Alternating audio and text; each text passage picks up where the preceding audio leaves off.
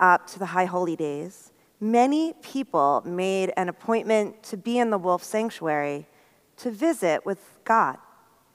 15 minutes alone or with a partner, a page of meditations in hand, a private, personal moment for those in search of renewal and return, to gather strength to face the challenges yet to come. Here is where so many of us seek God's presence, even if that presence defies concrete definition. And being away from temple, being away from each other for so long, searching for a spiritual connection we didn't even know we missed, many of us are left to wonder, how do we maintain connection to each other and the Holy One when we are physically apart on these high holy days? Exile. It's what all human beings fear most, a forced leaving, the loss of our home. Jews are experts at exile.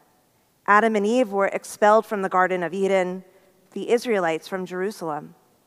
Our Sephardic ancestors from Spain and Portugal, our Ashkenazi forebears from Central, Eastern, and Western Europe. Today is no different. Not really. Sure, most of us are safely ensconced in our homes, but we still find ourselves in a modern-day existential exile perpetuated by a microscopic organism, separated from our community, our congregation, our Jewish home.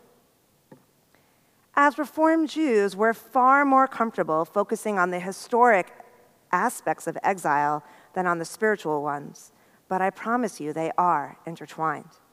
And if we can intuit the consolation and hope our ancestors held onto despite their time in exile, then perhaps we can find some relief from the malaise we feel when we confront our own current reality. As the sun sets and we begin the holiest 24 hours of the Jewish year, we owe it to ourselves to figure out how to make these high holy days count like they never have before. From the book of Deuteronomy forward, we are told that proper worship requires that we gather people in a specific way, in a specific place, at a specific time. In temple times, sacrifices overseen by priests, punctuated by pilgrimage festivals, maintained the holy structure of our Jewish life. But after the temple was destroyed, we began to see God's dwelling place as temporal, and what remained was a requirement of people, a minyan, or 10 Jewish souls, to say certain prayers to properly encounter God. Today, as Reformed Jews, we find that innovation is required once again. For as much as we believe that to gather together is ideal, we know we do not need to be in a particular place or space to experience God's presence. As we learn from the Talmud, Rabbi Shimon ben Yochai says, "Come and see how beloved the Jewish people are before the Holy One. As every place they were exiled, the divine presence went with them. They were exiled in Egypt, and the divine presence went with them. They were exiled in Babylonia, and the divine presence went with them. So too, when in the future they will be redeemed, the divine presence will be with them. As it is stated, then Adonai your God will return with your captivity." It does not say God will cause the Jewish people to return, but rather it says God will return, which teaches that the Holy One will return together with them from among the various exiles. The Talmud seems to be saying God can't or won't do anything to fix the situation. But no matter how great our struggle or our sense of alienation or isolation, God is always present, traveling along the path of exile with us until we are able to return. In a chaotic world, God's holiness is portable. I can still remember how I felt when I walked in here for the first time for my interview to be your rabbi.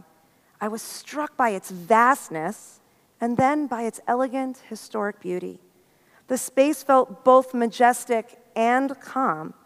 I conjured the energy of a sanctuary filled with people over many generations, and I wondered, what would it feel like to speak from this bima, to lead worship here? I felt a long way away from the mid-sized suburban sanctuary I was used to. Would my connection to God feel the same here? Could I create strong and loving relationships? Could this be my spiritual home? 7 high holy days later, I know without a doubt that a direct connection to God's holiness doesn't depend on a specific space. This is now home.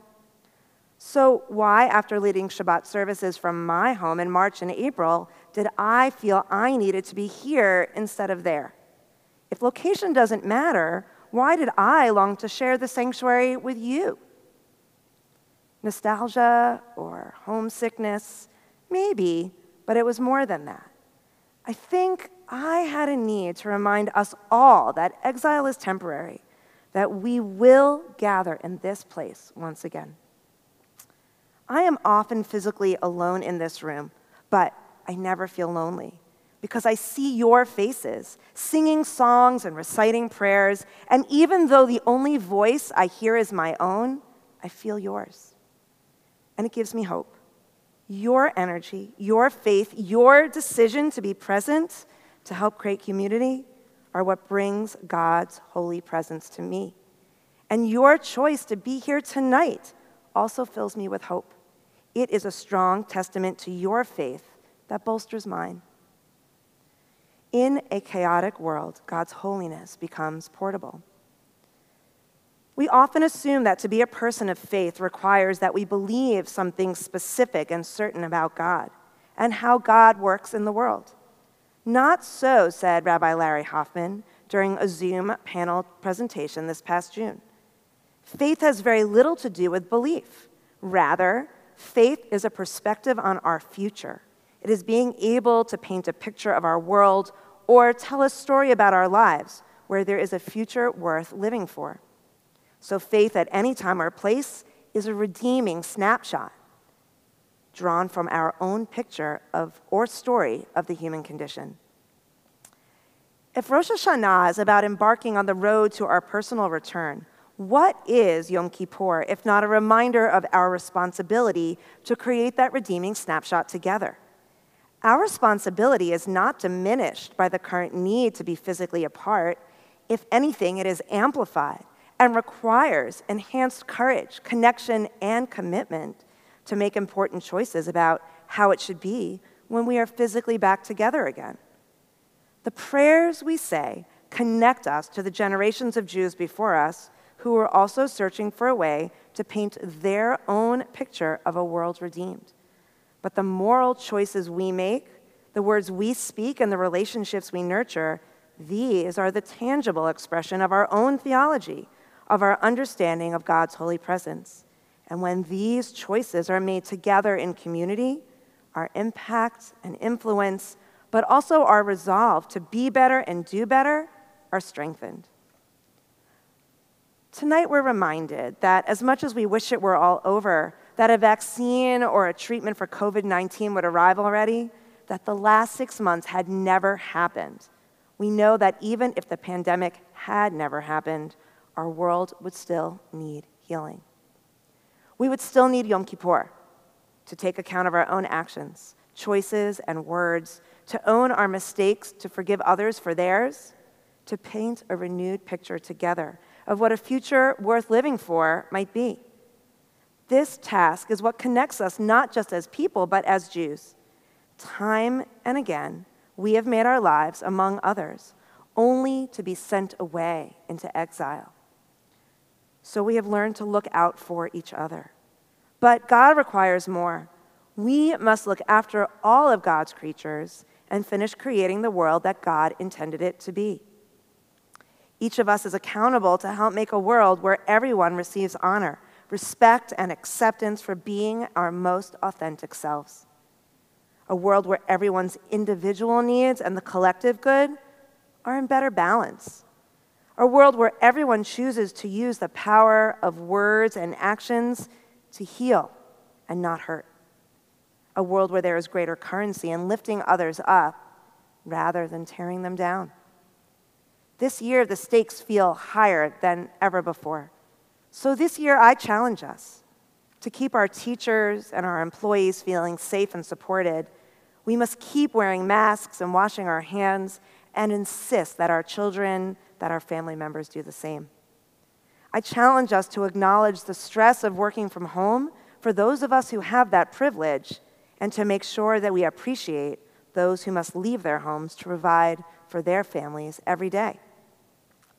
I challenge us to insist on safe and secure, but also accessible ways for people to cast their vote, while we resist the urge to turn civic responsibility into a political fight.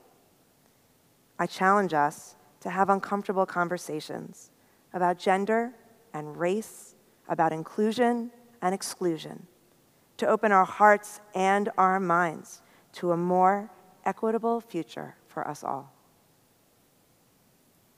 The rabbis of the Talmud understood that God does not abandon us in our exile, but they also knew that exile was never an excuse for bad behavior or harsh words, for self-pity or overwhelming despair.